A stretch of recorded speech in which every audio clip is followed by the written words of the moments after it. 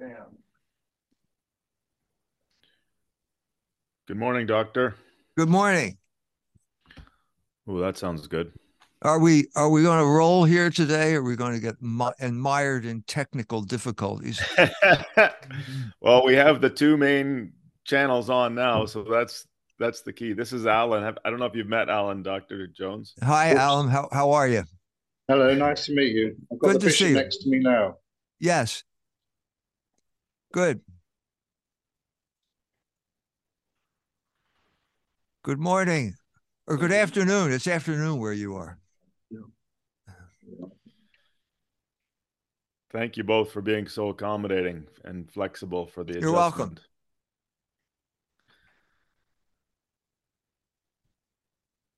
How's the weather in England today?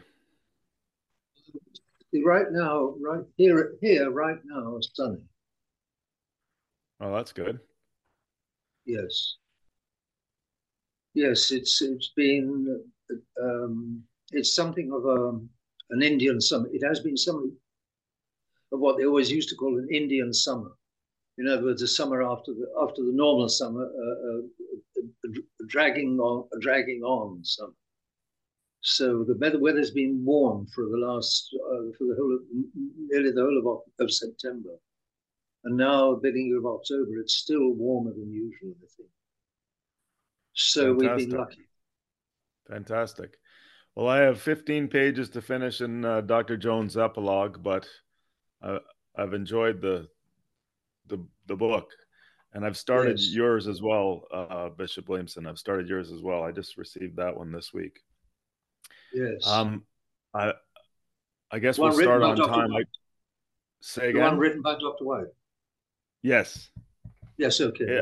He's a fantastic writer. I don't know anything about his writing, but just I'm in the first half of the first chapter. He's very engaging. Yes, he's got a good mind. He's very humble. He's got a good mind. He knows the faith and he knows the modern world. And very unusually for people, he seeks to integrate the two. And he succeeds. I would say he succeeds in taking a proper view of the modern world in light of the faith precisely. Is that David White? Dr. David White, yes. You know, he and I were at Temple University together. Really? I didn't know that. Both at the same time, and we never met. We were there the whole time, and we never met. And I didn't meet him until about 30 years later in Kansas City. Yes, really. At that time, he had a huge impact on the Navy, the U.S. Navy, because he taught at Annapolis, which is the Naval Academy. So he introduced them to the liberal arts.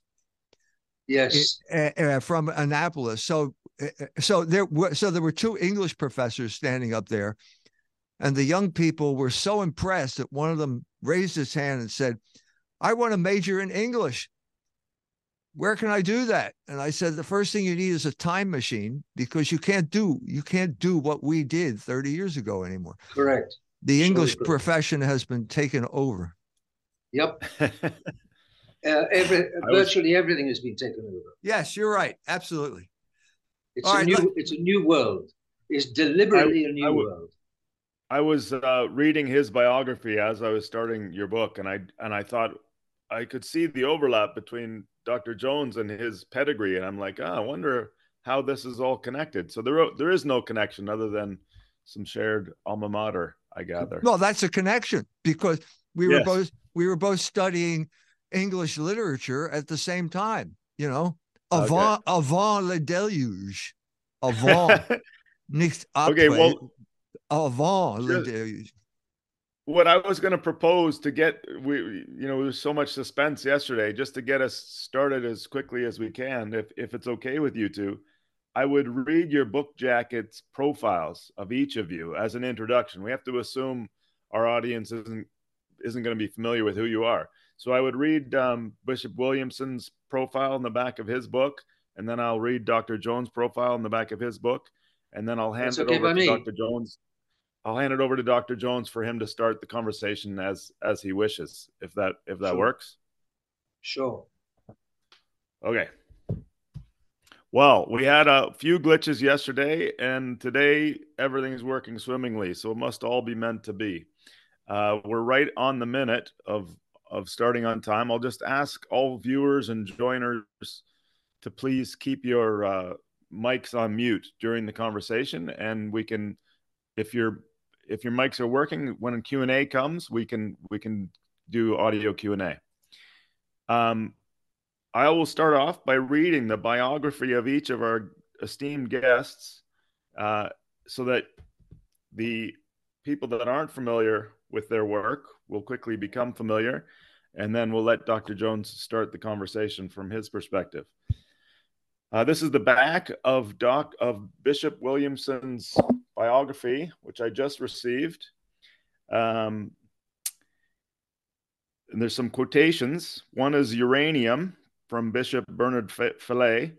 Bishop Fillet is a man with whom one can dialogue. This is not the case for the elements who are a little strange, such as Bishop Williamson or others who have been radicalized. Pope Francis.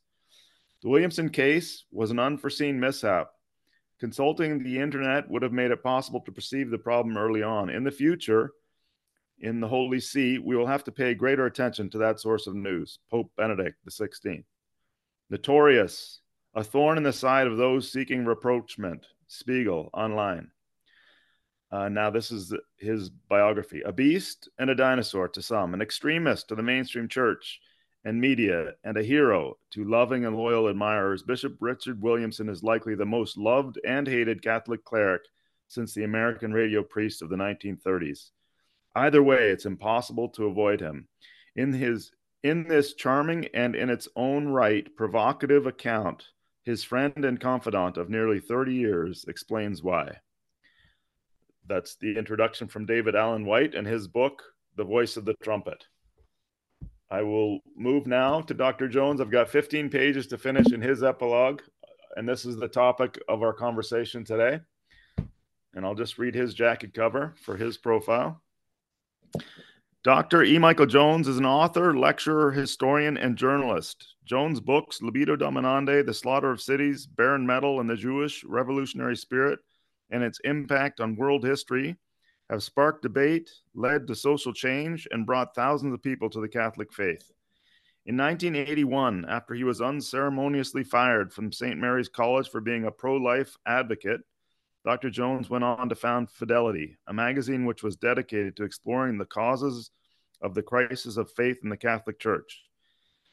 In 1995, Fidelity magazine rebranded as Culture Wars. As the editor of Culture Wars magazine, Jones has been on the cutting edge of demystifying and analyzing the programs of social engineering and sexual liberation, and taking the wisdom of Catholic tradition and applying it to today's societal ills. Dr. Jones is the father of 5 and grandfather of 22. He lives with his wife of 54 years in South Bend, Indiana. And I just want to say, as I'm finishing this book, it's an incredible decoder ring of the root causes of the culture wars we're all experiencing now. But of course, the doctor and the bishop will be able to elucidate much more on that here shortly. I found the last 5 chapters incredible tie-in of bringing it all together into our present times. So with no further ado, I will hand it over to Dr. Jones for him to set us off on however he would like to introduce the topic. Thank you. Thank you. As someone once said, life is short and art is long. So we began yesterday with a kind of summary. Bishop Williamson was kind enough to write his latest column about my book.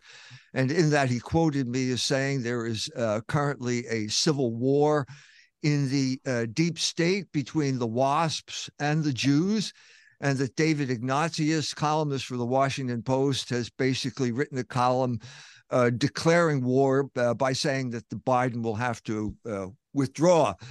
I said at that time, to put this in historical perspective, that this isn't the first time that the WASP elite had to step into American foreign policy and orchestrate a course correction. This happened in 1946, 47, which is known in Germany as Das Hungerjahr, when the Jewish Secretary of State, Henry Morgenthau, tried to starve the German people to death. Okay, the bishop mentioned sterilization. This was not part of the Morgenthau plan, but it was part of the Jewish plan to destroy Germany. Louis Neiser mentioned it in his book, Jewish Lawyer, and also Theodor Kaufmann mentioned it in his book, Germany Must Perish. This is the situation we're facing right now, but since Bishop Williamson is here, he's one of the main characters in this book. There's a whole chapter dedicated to him on the Williamson affair, which is basically when Bishop Williamson was lured into a trap in Bavaria. As I remember him telling me that basically a Swedish TV team had come to Bavaria to interview him, gave him the impression that the interview was over, and then oh, by the way, how many people died in the Holocaust? And at that point, Bishop Williamson, thinking that the cameras were off, said 300,000, at which point he broke the law and initiated what I would call the crisis, the defining crisis of Ratzinger's papacy, which was basically every headline in Europe saying, Pope allows Holocaust denier into the church. That was an oblique reference to the fact that Pope Benedict XVI had lifted the excommunications of the 4 bishops who were consecrated by Archbishop Lefebvre in 1988. As I said, ars longa vita brevis. Ach Gott, die Kunst ist lang und kurz ist unser Leben. And so I'd like to get right to the issue, which I think is the crucial issue in both the Ratzinger papacy and the Holocaust narrative, which is the career of Joseph Ratzinger. I think it had, as a recovering conservative, I remember the 1980s when Ignatius Press brought out the Ratzinger report, giving us the impression that this was a conservative force for upholding the moral order. And I think that was true to a certain extent, but it didn't take into account the whole Ratzinger, beginning with the Ratzinger who was at the Vatican Council, the Ratzinger who was responsible for throwing out the Ottaviani documents, the preliminary documents, which were the raison d'etre of the council, and then inaugurating a new era in the church by saying things like the church had nothing to fear from the modern world. Peter Zewald goes into this in detail. I think that there is a misunderstanding of Joseph Ratzinger. I think that the real understanding has to be rooted in history, and that is the fact that this man was subjected as a teenager and in his 20s to the most ruthless form of social engineering ever known in the history of mankind. It was imposed on the German people, and I think that the entire church is suffering to this day from that form of social engineering. My thesis is basically that Ratzinger imposed the Holocaust narrative on the entire church at the Vatican II. He inaugurated a serious Catholic Jewish dialogue, which has had a catastrophic effect on the ability of the church to proclaim the gospel. But more importantly, it has had this alliance, this dialogue with the Jews has crippled the Catholic Church's ability to defend the moral law. And that is in many ways what was going on here. That's my short summary of what I see as the post-World War II situation. But I'd like to talk to ask Bishop Williamson about his dealings with Cardinal Ratzinger and then Pope Benedict XVI as a way of further elucidating this crucial period of church history. Well, the whole drama of superliberalism taking over the church at Vatican II, or simply liberalism taking over the church at Vatican II, goes a long way back. in church history. It is surely today a state of apostasy of the church. Many involved are more sinned against than sinning. It's been an apostasy led by the leaders of the church, not by the second rank or the third rank, not by the cardinals or the bishops. It's been led by the popes. It's still being led by the popes. The management, so to speak, has gone. The top leadership in the Catholic Church is way off track. Not only Benedict XVI, who tried as best he could, according to his lights, to put a bit of a brake on all of it after he'd seen where it was going, what it was doing. But the problem goes a long ways back. Let's say the beginning of the decline of the Middle Ages, and then that's about 700 years. Therefore, it's not a superficial problem. It's something that has got hold of the whole world. The best way to see it, I think, is to compare it to the flood at the time of Noah. Scripture says mankind had corrupted their ways, and the Lord God needed or chose to wash practically everybody out and start again with 8 decent, no doubt decent souls, but still suffering from raging sin.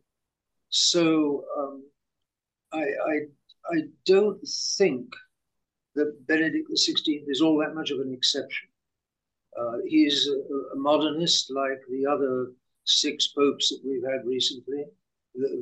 Well, 6 popes from Paul VI to Pope Bergoglio.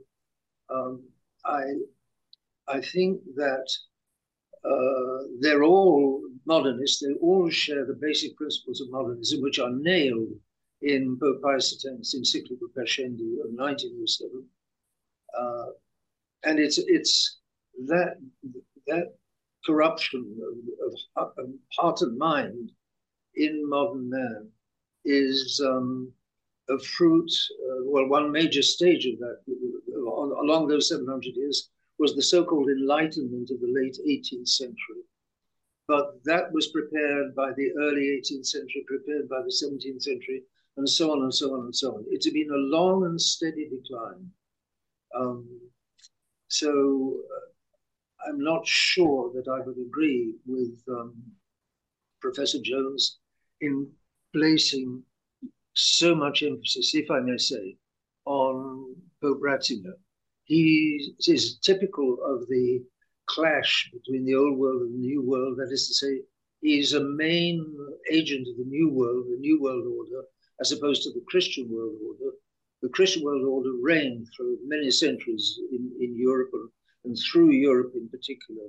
It has reigned to a great or less extent over most of mankind, to a greater or lesser extent. That older world order has been crumbling for a long time. Pope Ratzinger absorbed the poison. I think he's a Hegelian. In other words, his philosophy is all mixed up. Therefore, his head is mixed up. I think his heart there was something decent in his heart from his very normal and habitual and classical Catholic childhood in South Germany, and a thoroughly normal and decent family background. His brother was also a priest.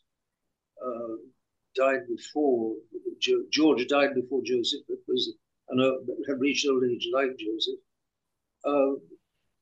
I see what's going on today as a universal apostasy, like it was in the time of Noah, and what all men are more or less infected. So Joseph Ratzinger, Professor Jones. Okay. So, all right, well, let's go back to Noah then. We'll start with Noah. No, wait, let's not go back to Noah. I think that's a little bit too far. I think maybe no, we're not going back to Moses either. I think the crucial turning point came with World War II and the New World Order that got imposed on everyone. And at this point, Ratzinger faced a choice. He had to decide whether he's going to go along with it or whether he's not going to go along with it. I'll give you. I think we should confine ourselves to specifics here. I just received a book by Robert Sungenis about the whole issue of supersessionism, which has been a neuralgic issue ever since Vatican II. We played a role at this at Culture Wars magazine. We published an article, I believe it was around 2009, in which Sungenis took the American bishops to task for their catechism. There was a statement in this catechism which said that the Mosaic covenant is eternally valid. Sungenis pointed out the fact that this is a heretical statement. This is kind of shocking that the American bishops would put this in their catechism. The bishops tried to pretend that the article didn't appear, but then they had a vote. And with a vote of something like 240 to 16, the American bishops voted to take that statement out of the catechism. They admitted that Sungenis was right here, which I think was, so it vindicated the power of the bishops to correct the course. They admitted they were wrong, and they restated the traditional teaching, which is that the church has superseded the covenant with Israel. What happened is that the bureaucrats then took over and did not do the bishop's bidding. They did not change the catechism and so on and so forth. If you press these people about why it was necessary to change the church's teaching, so to say that the Mosaic covenant is eternally valid, and there are basically now two ways to get to heaven. You can worship and adore Christ as the Savior, or you can kill him. And both ways will get you to heaven. What was the justification for this preposterous break in Catholic tradition?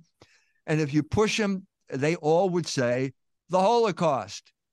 They had to take into account Jewish suffering. I'm saying this has been a crucial issue. It is many ways the crucial issue if we want to be specific about a very particular period of time. It all goes back to the social engineering that Ratzinger internalized after World War II. As a victim of social engineering, he took that to the Second Vatican Council. He mentioned specifically two things that this was going to be in reaction against. One was the syllabus of error of Pius IX, and the second one was what Bishop Williamson just mentioned, the anti-modernist oath of Pius X.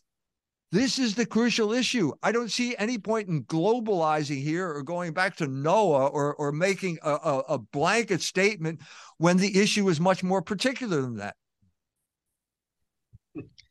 Professor, you're much more a master of the detail of the 700 years than I am. And I would agree that in modern times, the high ups in the church are gravely responsible for, like Cardinal Ratzinger. He's not the only one.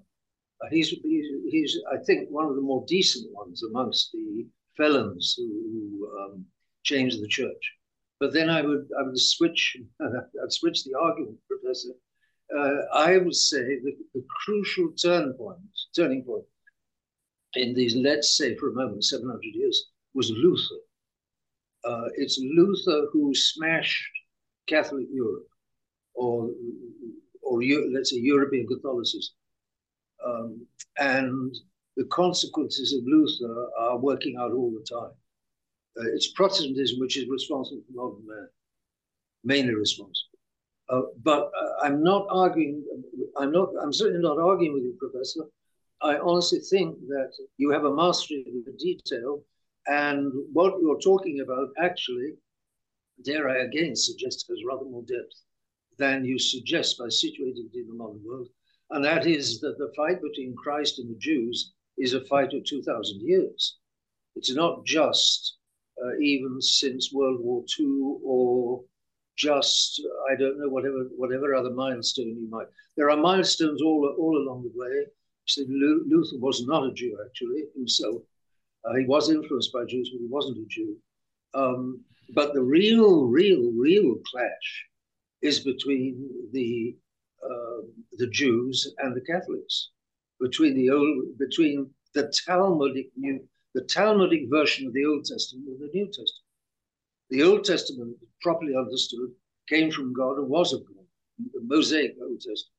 But what the Jews then made of the Old Testament, since the Old Testament is constantly speaking of Jesus Christ, and since if you scratch just a little, you immediately realize that, then they had to smother the Old Testament and make a false version of it, which they did with their Talmud. And the Jews of today are not Mosaic Jews, they are Talmudic Jews, easily most. And that's where the problem is. And that's why when you scratch, as you say, you scratch the problem of Vatican II, and you bump into, pretty fast, you bump into the Holocaust. Now, I think Professor and I would be agreed that it's largely, on the basis of evidence, as opposed to emotion, the Holocaust is largely a myth. It builds a huge superstructure on a little foundation of fact. There's no proportion between what is built upon what the real facts and those real facts themselves. No proportion. It's a measure of corruption of our modern world that so little can be made into so much by the instruments of propaganda. And of course, the enemies of God take care to buy up and control the instruments of propaganda and the media. And it's the fault of the Gentiles that they've let all of these media fall into the hands of the enemies of God. The enemies of God, who are not only Jews, but the number of Gentiles that accompany the Jews, just as there are Jews that accompany Catholics. But so it's not a watertight division according to Jew or Gentile. But let's say that the guide and the force behind the enemies of God, what gives them their coherence and their drive and their intelligence, is largely a number of Jews, because it's in their bloodstream to fight God from the moment of the crucifixion.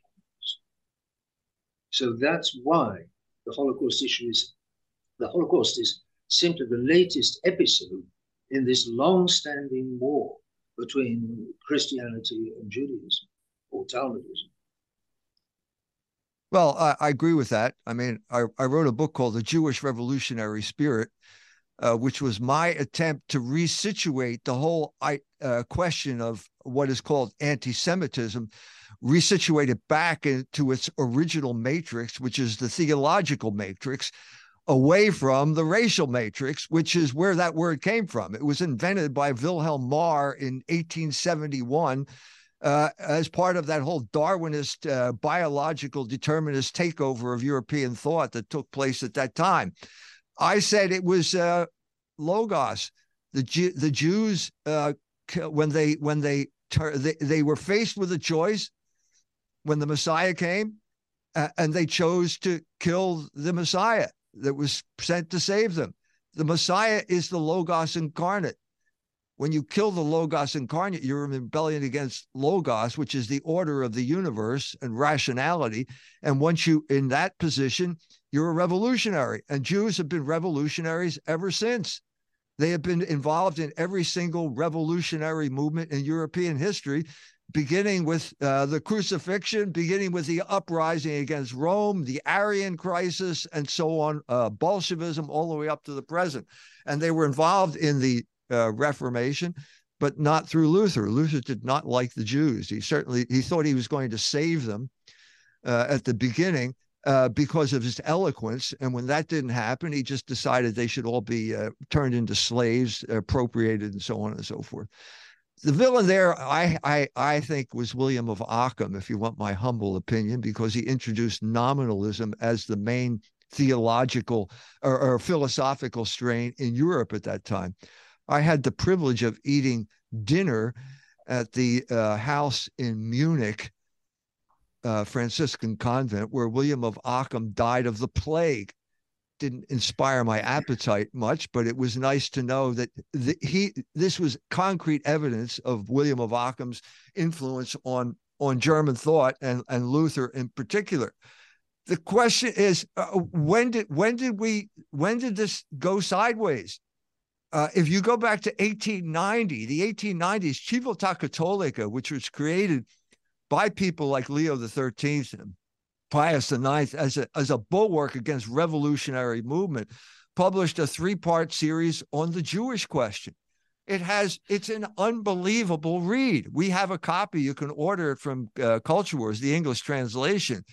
But it sounds like a combination of Bishop Williamson and E. Michael Jones talking about the Jewish question, which no one talks about anymore. They talked about the voracious octopus of Judaism. That's a direct quote from this Civiltà Cattolica, which is the official magazine of the Vatican.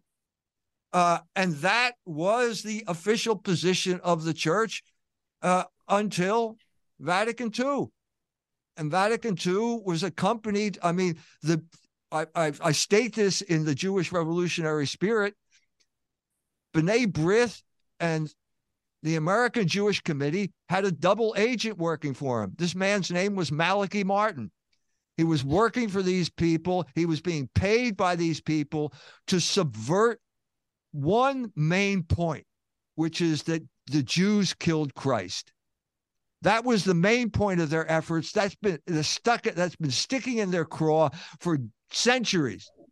And they felt that they had their moment of opportunity with Vatican II, and the church did not go along with that. The bishops of Vatican II did not go along with that. To say that they did is to slander them. They upheld tradition. You can read the documents. They're in my article in Jewish Revolutionary Spirit of how disappointed the Jews and their agents were because they didn't get what they wanted. But what they did get was a statement, which is translated, the Flannery translation is, the church opposes all forms of anti-Semitism. What does that mean? They never defined the term. Does that mean we have to, every time the ADL says something, we have to go along with it? Well, yeah, as a matter of fact, that is exactly what happened. The ADL has basically taken over the Catholic Church through things like called Catholic Jewish Dialogue, and we have to have the course correction now, but the course correction has to be specific. You can't just globalize about Vatican II without getting into the details. Yes, surely that's correct. You know, you've got to get into the nitty-gritty. You've got to you've got to work out the evidence. What is the evidence along these 700 years? What is the evidence, and what proves it? So, without any doubt, the details need to be gone into. Only the grand picture is also the big picture is also very necessary for people's minds to put it all together. So we need both the details and the big picture. You mentioned William of Ockham. Indeed, he's an agent of the apostasy. There's no question of that. Nominalism is a horror in decent philosophy, a horror as far as the truth is concerned. It's not so easy to explain because it's into the abstractions of philosophy. But he was an Englishman, of course. Never died in Germany, but he was English. And I think Ockham is the village where he came from, is it not? I think. So I think his way is called William of Ockham. In any case, he's a bad guy. And the modern world tends to excuse the bad guys as long as they're quote unquote sincere.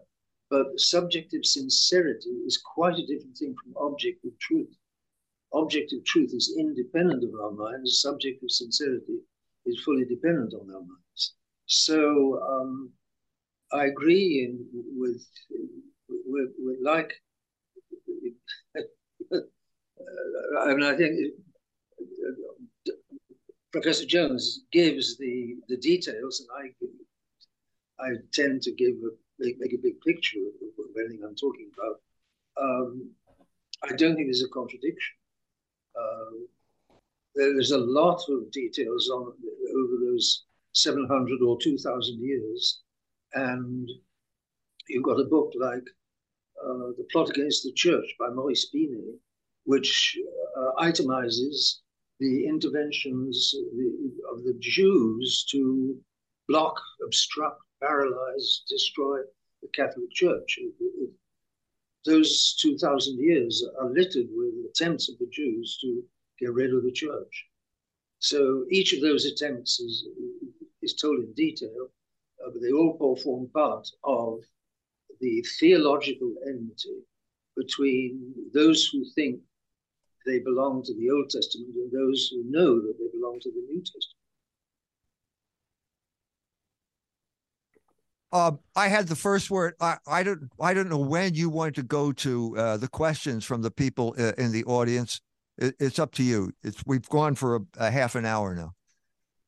Okay, I'll get them ready. Maybe I'll ask a couple of questions first, and then I'll get the Q&As ready. Okay, that's fine, buddy. So, two questions. Yes, there was two. The term that is popular now and is weaponized ambiguity. And I was surprised. This is late last night. I'm reading the ending chapters of Dr. Jones' book, that there seemed to be a couple of conflations by the actual Pope that were deliberately ambiguous. Once he was visiting, I think it might have been Jordan, but he was visiting somewhere in the Middle East, and he vaguely referred to the covenant, not specifying Mosaic covenant or Abrahamic covenant. It seemed like a deliberate ambiguity that left open this concept of supersessionism, which seemed to be deliberate. And for a pope to do that, it seems letting his duties down, basically. And so the other side of that question is this conflation between supersessionism and anti-Semitism.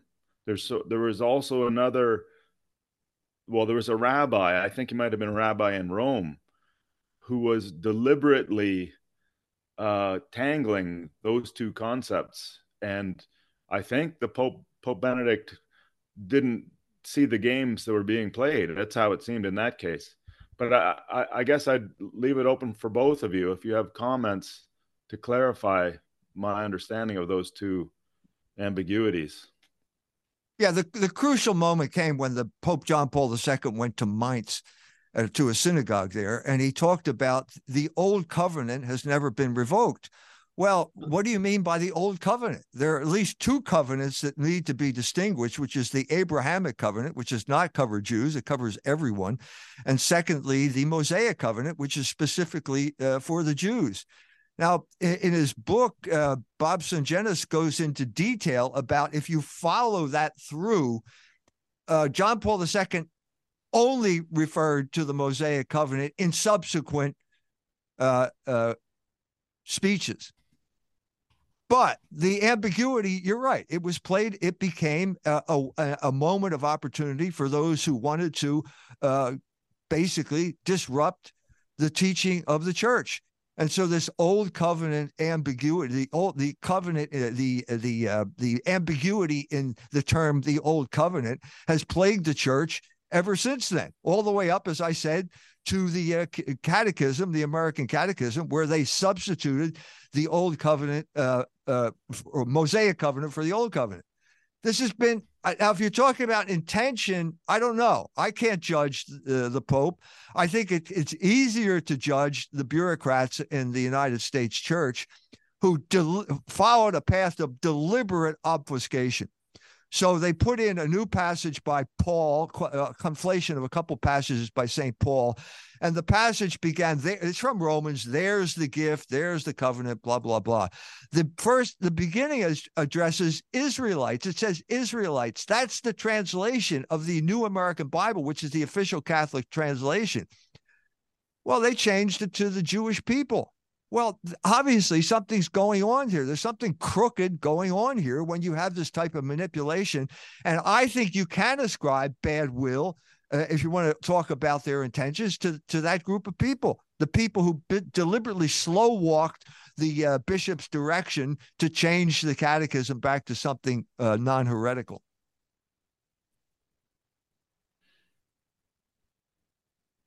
Yes, the enemies of God are skillful. Our Lord says they're more skillful. The children of darkness are smarter than the children of light. The children of darkness are not always easy to uncover, precisely because they are children of darkness, so they work in the dark. They make a great use of ambiguity, which enables them to, as Germans say, dance at both marriages at once, and to confuse people. And ambiguity is a classic weapon of heretics, because they are still pretending to be Christians, while in fact they are moving in a quite different direction and have quite different beliefs. Therefore,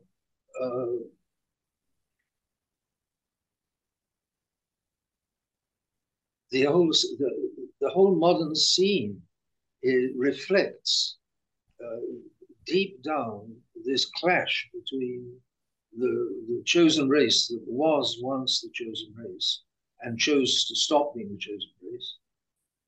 It's God who made it the chosen race, and they who made it the non-chosen race, as far as they could from then onwards, because Christ got involved. That's one side of it. And that clash is absolutely basic. There was a French socialist who once commented, I think, on another French socialist, saying that this other French socialist, Proudhon was one of them, I do believe, though, so we're talking about the 1830s, 1840s, around there. One of them commented that, to his surprise, he found that beneath the questions of socialism were constantly theological questions. And the second socialist at that time said, the only thing surprising about this discovery, so to speak, is that he should find it surprising. Of course, all serious issues are basically theological, basically for against the one true God and his logos or order, and basically against. And that's the deep down clash that underlies everything we have around us in the modern world. That's why it's so important for people not to be scared off by the adjective anti-Semitic, which is, if there's any word in the dictionary that electrocutes people or electrocutes their reputation, it's anti-Semitic. But the word is profoundly ambiguous. So, and they're constantly playing on the ambiguity. But that is the underlying theology. It's the falsified Old Testament against the New Testament. And that underlies socialism, it underlies economics, it underlies modern politics. Any serious human problem for the last 2,000 years is going to be basically theological. Okay, thank you both. I'm getting some questions coming in now. We could definitely put anybody on audio and video if they want to, but I think what I'll do is I'll repeat the questions that are being submitted in the chat, and then if there's a longer dialogue that invites itself, we can have them turn their mics on. This is from a gentleman named Patty McGee, who probably is related to me in my family tree as well. In the Old Testament, the Jews split into Israel in the north and Judah in the south. Jesus came from the line of Judah, house of David, in the south. So, the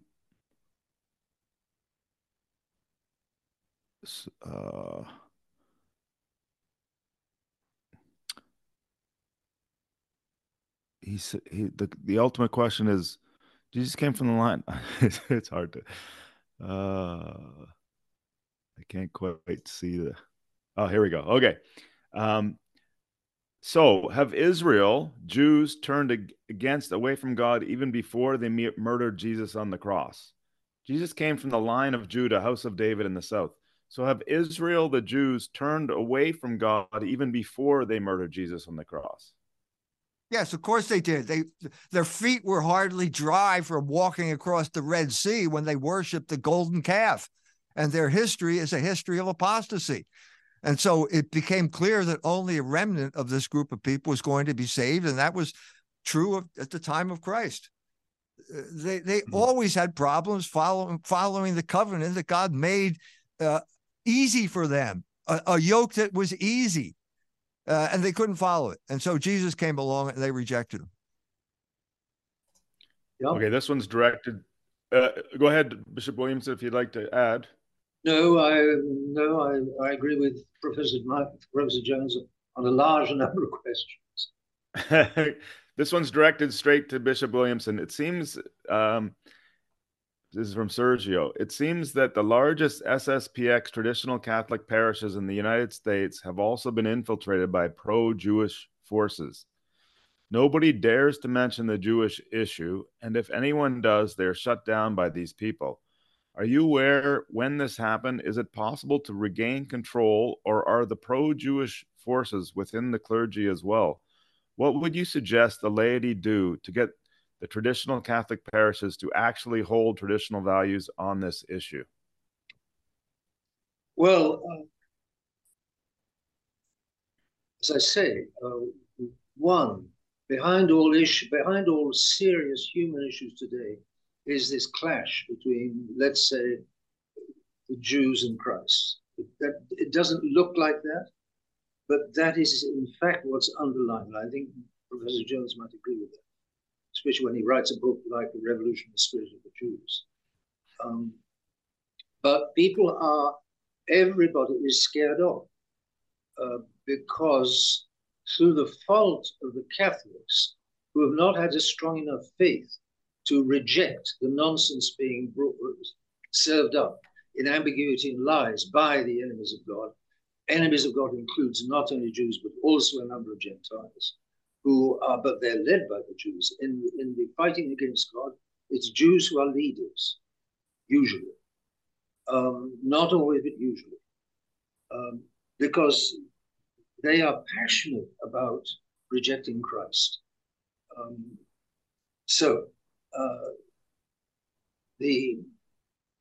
I keep losing the thread.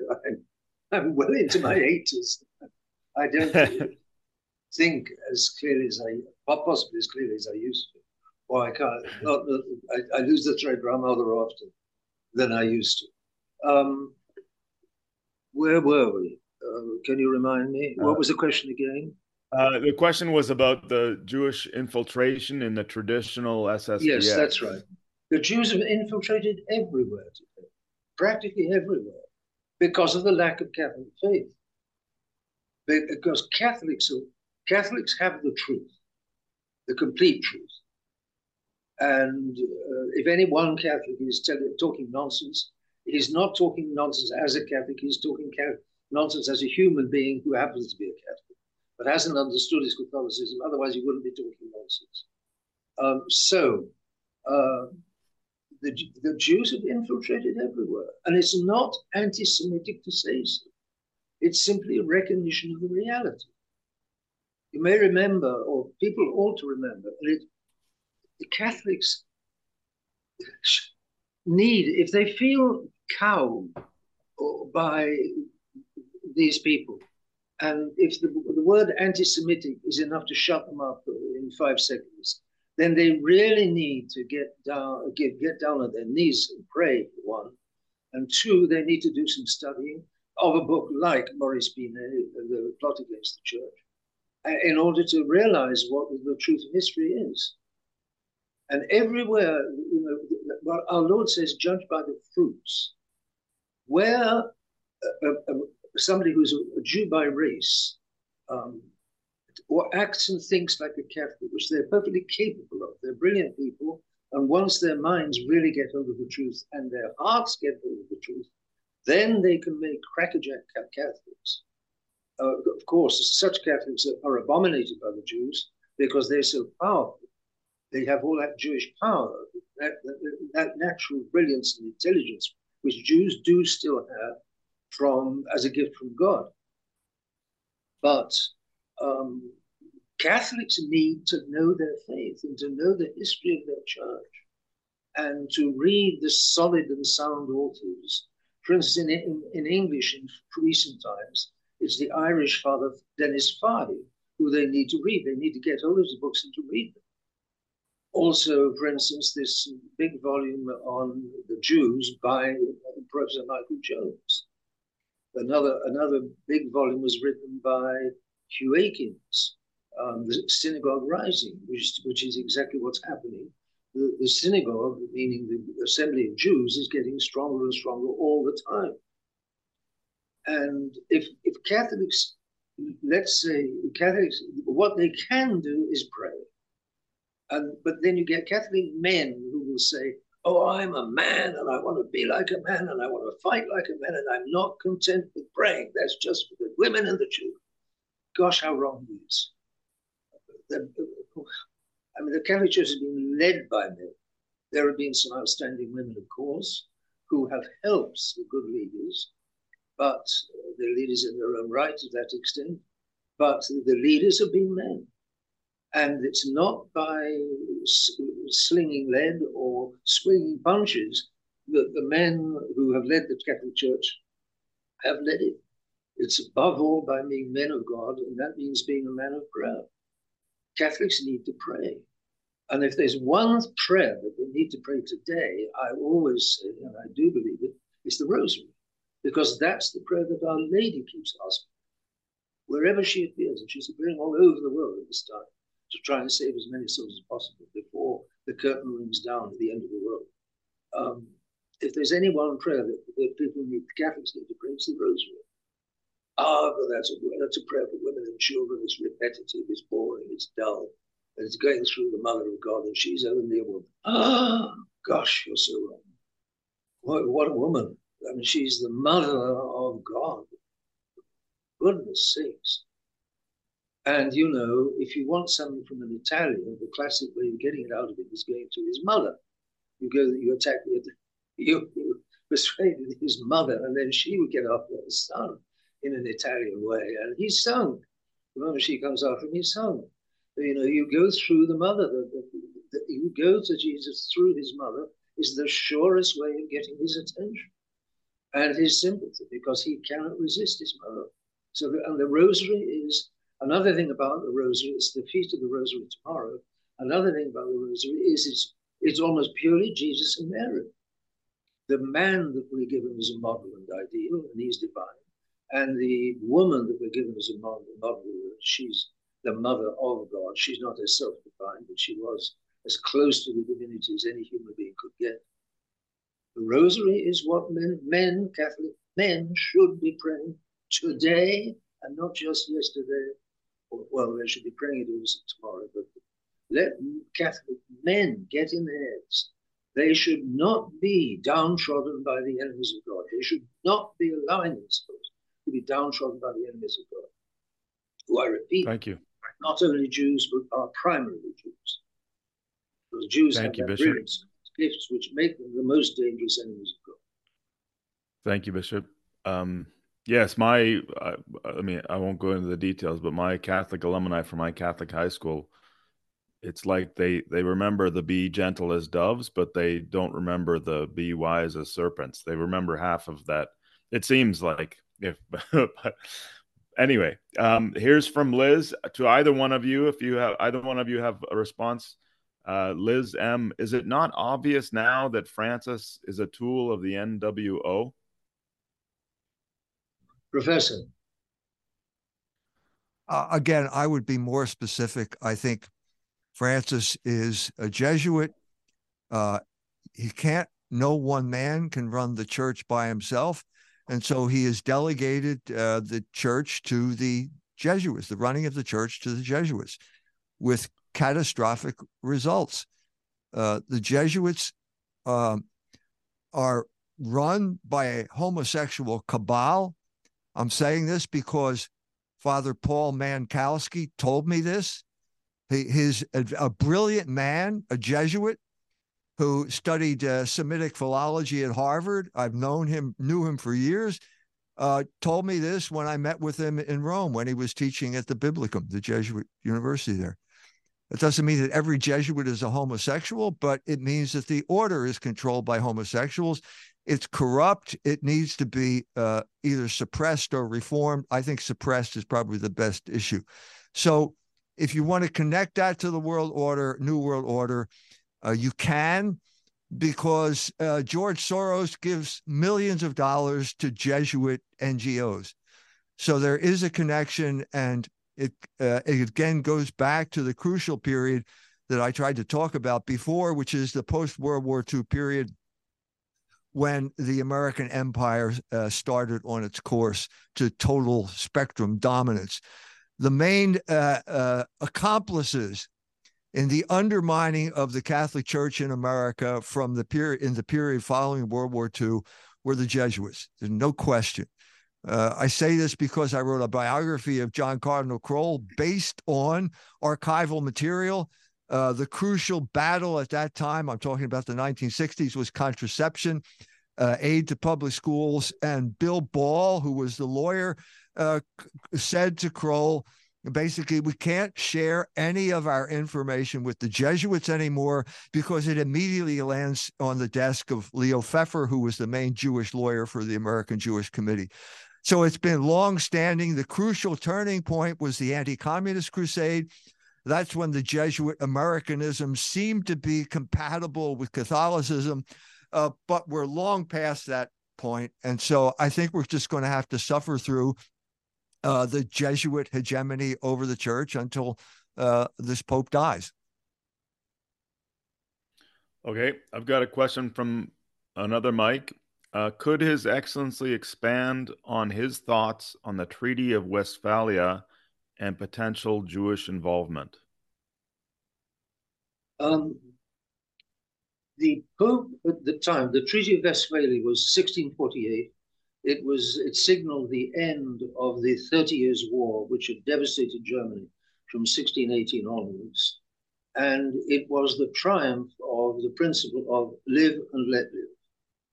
For 30 years, we've been all fighting one another, and we've been killing one another, and there's no decisive result. And it doesn't look as though we're going to get a decisive result. There's no point in the war continuing. Let's stop fighting, and let's agree to live and let live. Now, that's fine if you're confined to practice. In practice, it's common sense. Where if there's going to be no practical result of the war, nobody's going to win, and that's what it looks like.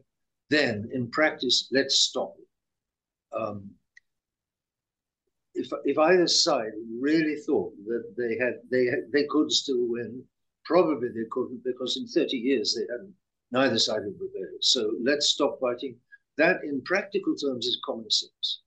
But in theoretical terms, the danger is that you establish as a principle that it's best not to fight over things, that it's best to live and let live, and never hold a strong opinion, never hold liberty for everybody to think what they like, we're all going to respect one another's opinions.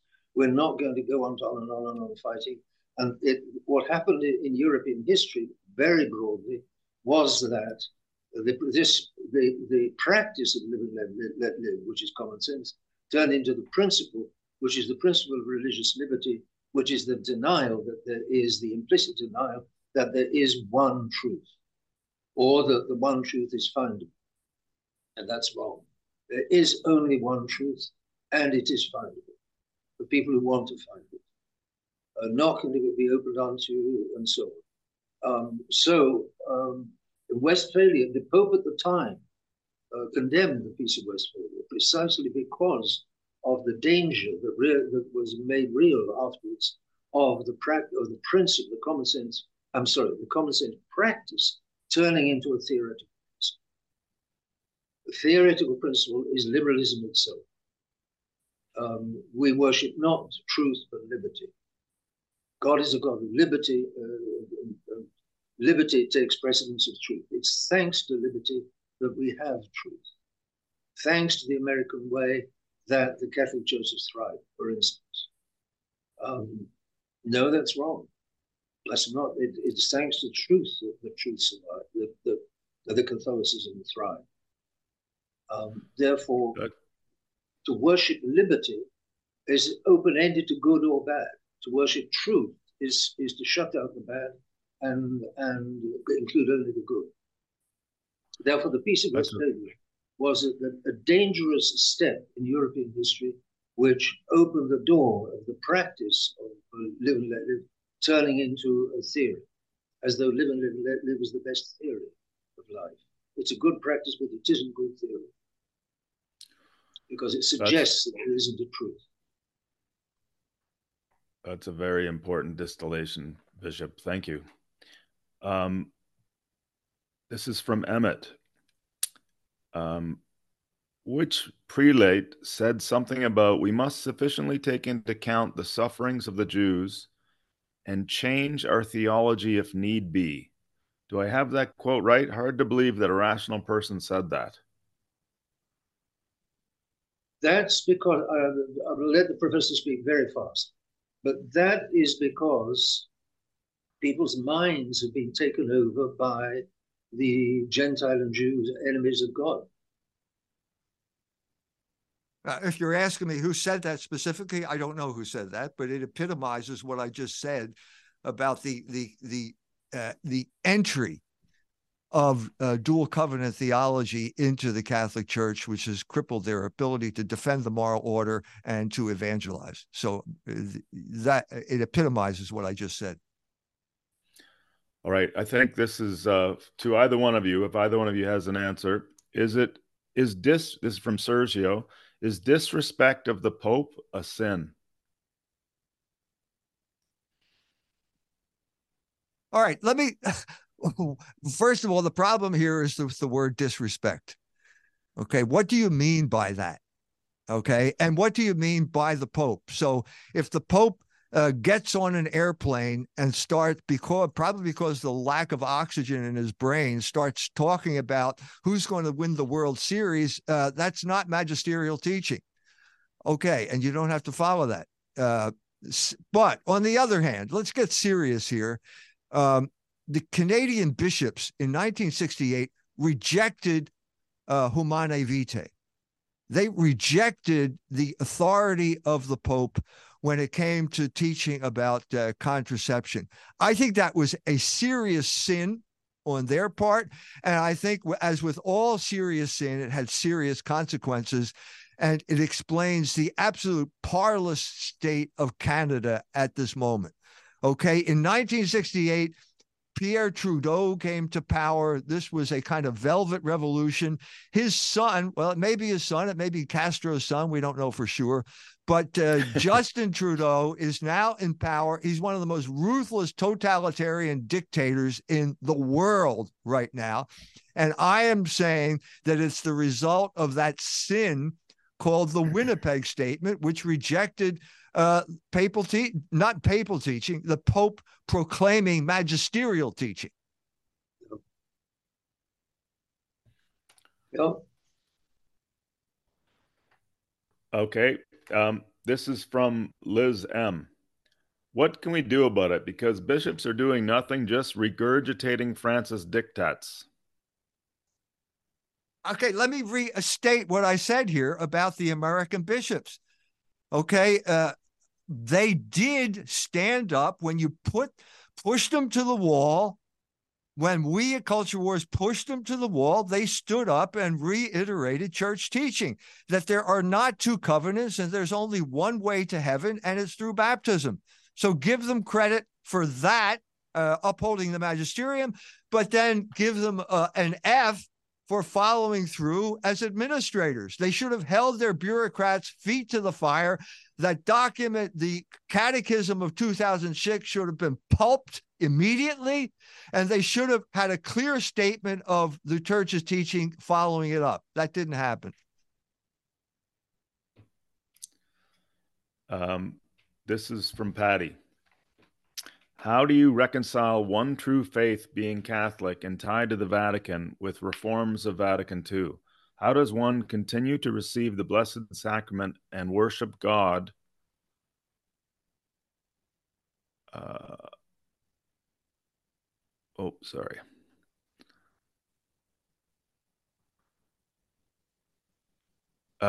worship God correctly? How does one continue to receive the Blessed Sacrament and worship God correctly within or outside the current Vatican edicts as a Catholic? By paying no attention to a good deal of what comes out of Rome today. Okay. You have to know the past, where the doctrine is clear. It remained clear broadly until Vatican II, although it was being undermined, watered down, and poisoned all the same, progressively. But Vatican II was when the poison really broke out. But you need to know tradition. You need to know Catholic tradition. You need to know the traditional faith. And you won't get it out of big books, Catholic books, supposedly Catholic books, following Vatican II. You've got to look for and find old-fashioned books which have been reprinted, classics from the previous centuries, even in modern times, up to Vatican II, let's say, broadly speaking. You need to know tradition. And then, by God's goodness, you find, if you look, seek and you will find somewhere in the vicinity, in most countries of the world, or many, at least I'd say a large majority, you will find somewhere that tradition being upheld. It's upheld especially in France and the United States, but it's upheld in Germany, and it's upheld in many countries. You can find the old Mass especially, which is it's by Mass, the Mass that most people live their religion, they live their faith by Sunday Mass. And that the true Mass is the Mass of the Council of Trent, called the Tridentine Mass. You look around you and you find a Tridentine Mass. You start attending the Tridentine Mass. You talk and exchange with people attending that Mass, and you can sustain your faith. It's not easy. Today's world poisoned by propaganda and overwhelming media and poisoned politicians and so on. Nobody says it's easy today, but it is possible. When it becomes impossible, then the Lord God, as like in the case of Lot, the Lord God has a way of getting people that really don't want to go with the rot. He has a way of getting them out of it. Maybe going back to live in the country, maybe changing country, but where there's a will, there's a way. The thing is, you've got to have a clear mind about what's going on, what's happened to the church, and then a clear mind to discern between what is of the old church and the true church, and what is of the modern nonsense, the modern ambiguous and poisoned nonsense. And if you're looking for how to discern, God will give you to find the way to discern. Thank and you. As for what we can do about it, Our Lady constantly asks for the prayer of the Rosary, and moreover, she asks for what can we do about these bishops. She says, pray for the Pope, for bishops and priests. That's where the problem is. The problem is not with the poor Jews. The problem is with the false Catholics. It's only misled false Catholics who make possible the triumph of the Jews. Tertullian said way back in around the year 200, he was quite almost a father of the church, the good books that he wrote before he went to Sedivac. One might say, that's teasing the Sedivacandis. But he went hard and exaggerated and off track at the end of his days. But before that, he was right on track. He said that the power of the Jews and the faith of the Catholics are like the two pans of a pair of scales. As the faith goes up, the Jewish power goes down. As the Catholic faith goes down, the Jewish power goes up. And that's true. Today, the Catholic faith is strongly weakened, poisoned, overwhelmed, you name it. Whereas the Jewish power, and therefore, the Jewish power is unprecedented. They run everything in the world like they've never so succeeded in running it before. And their power increases day by day because the Catholic faith diminishes day by day. Thank you, Bishop. I see we're closing in on the end here. I would just like to say that the last time I met Bishop Williamson in person, it was in Wimbledon. I went over to meet with him. We were shortly after the excommunications had been lifted by Pope Benedict. I went and I said, this is a moment of opportunity to end the schism. Bishop Williamson met with me, came down and said, I have a letter upstairs that says, I accept Vatican II in light of tradition. I said at that point, well, then go up and sign it, and then we'll talk about tennis, because they were playing tennis at Wimbledon at that point. That didn't happen. We had a long conversation after that, and after that, I gave a speech to Bishop Williamson, and I presume it was the leadership of the SSPX in England at that time, and I concluded my speech with the parable of Christ in the boat. Christ is asleep in the boat. The boat is the church. The boat is tossed about by storms because the devil has powers over this world, the powers of this world. And at moments like this, when the church is being tossed about in storms, it always seems that Jesus Christ is asleep, and that you reach a point of tension where you can't stand it anymore. And so the apostles went to Jesus Christ and said, don't you care that we're all going to die? And Jesus Christ got up and he calmed the waves and he said, where is your faith? The crucial lesson here is, if you jump out of the boat, you die immediately. We cannot jump out of the boat at this crucial moment in history. I regret the fact that Bishop Williamson did not sign that document, because I think we need a unified church right now to oppose the powers of this world. I agree completely with what he said about the Catholics and the Jews. And when the Catholic Church is disunited, the Jews have inordinate power. That's the world we live in today. The secret is church unity and not jumping out of the boat. Thank you.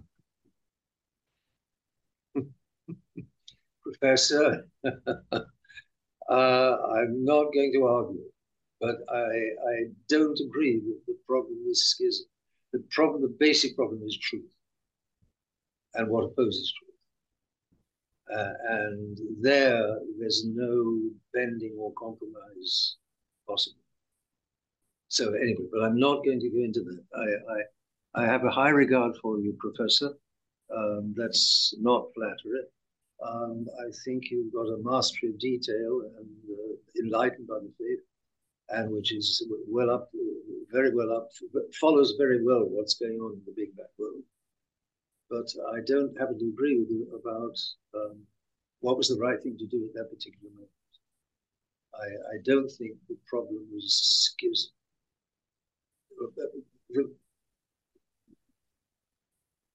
Who believes what on each side of the schism? And do they still both believe the Catholic faith?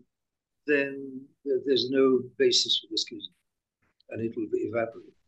If one of them doesn't believe in the Catholic faith, then the problem is that lack of faith, and not the fact that they're split. The splitting follows on the change of truth. When our Lord spoke to the crowds in the Gospels of John, and the crowds split, it wasn't our Lord who was to blame. It was those people in the crowd who were refusing the truth.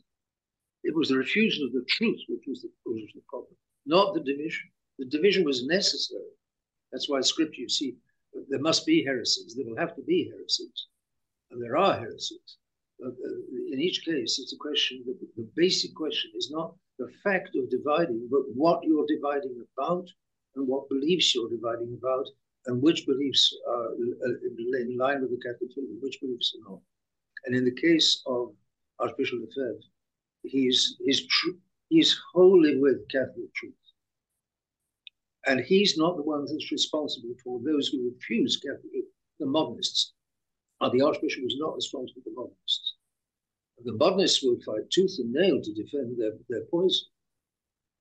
So that's where the problem is, not the fact that the poisoners are separate from the church. Schism is relative to truth.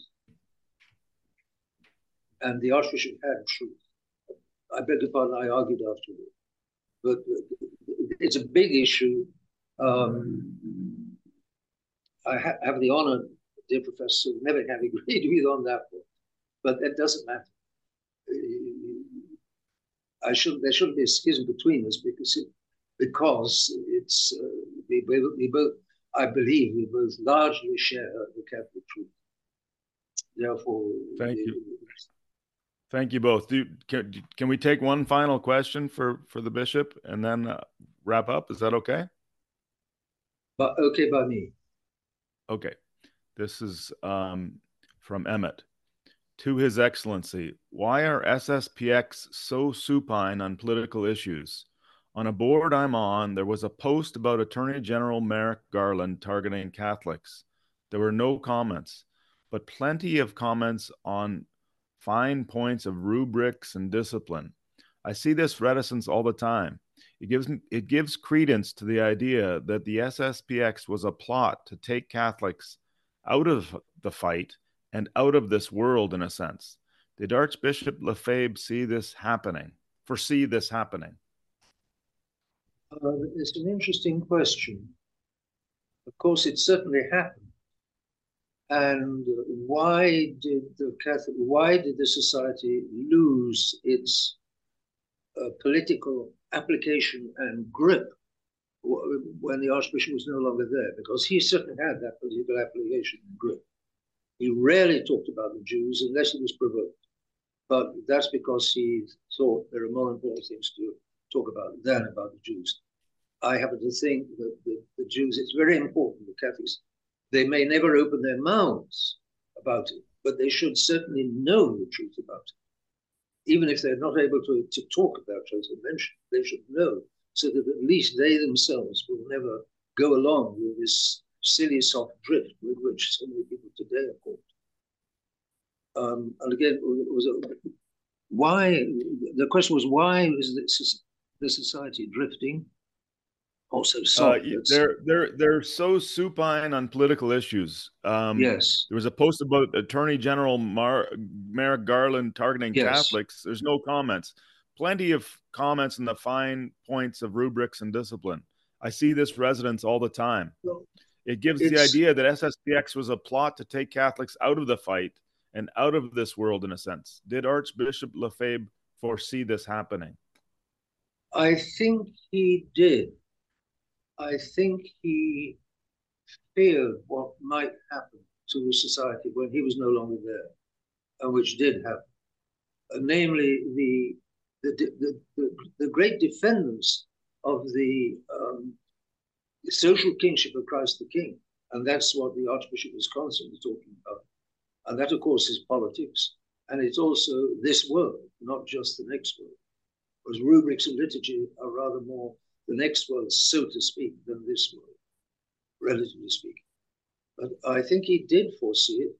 But of course, there's a limit to what you can do while you're alive to influence what's going to happen after your death. So he was powerless. I think he was powerless to stop it.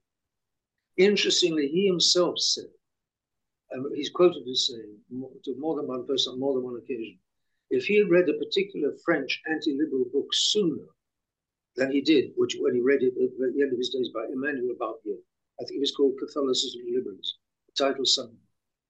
He said if he'd read that book sooner, he would have he would have designed his society to be more militant, to be more fighting on the ground, so to speak, for the kingship of Christ, the social kingship of Christ. I think he had a regret that maybe he himself had not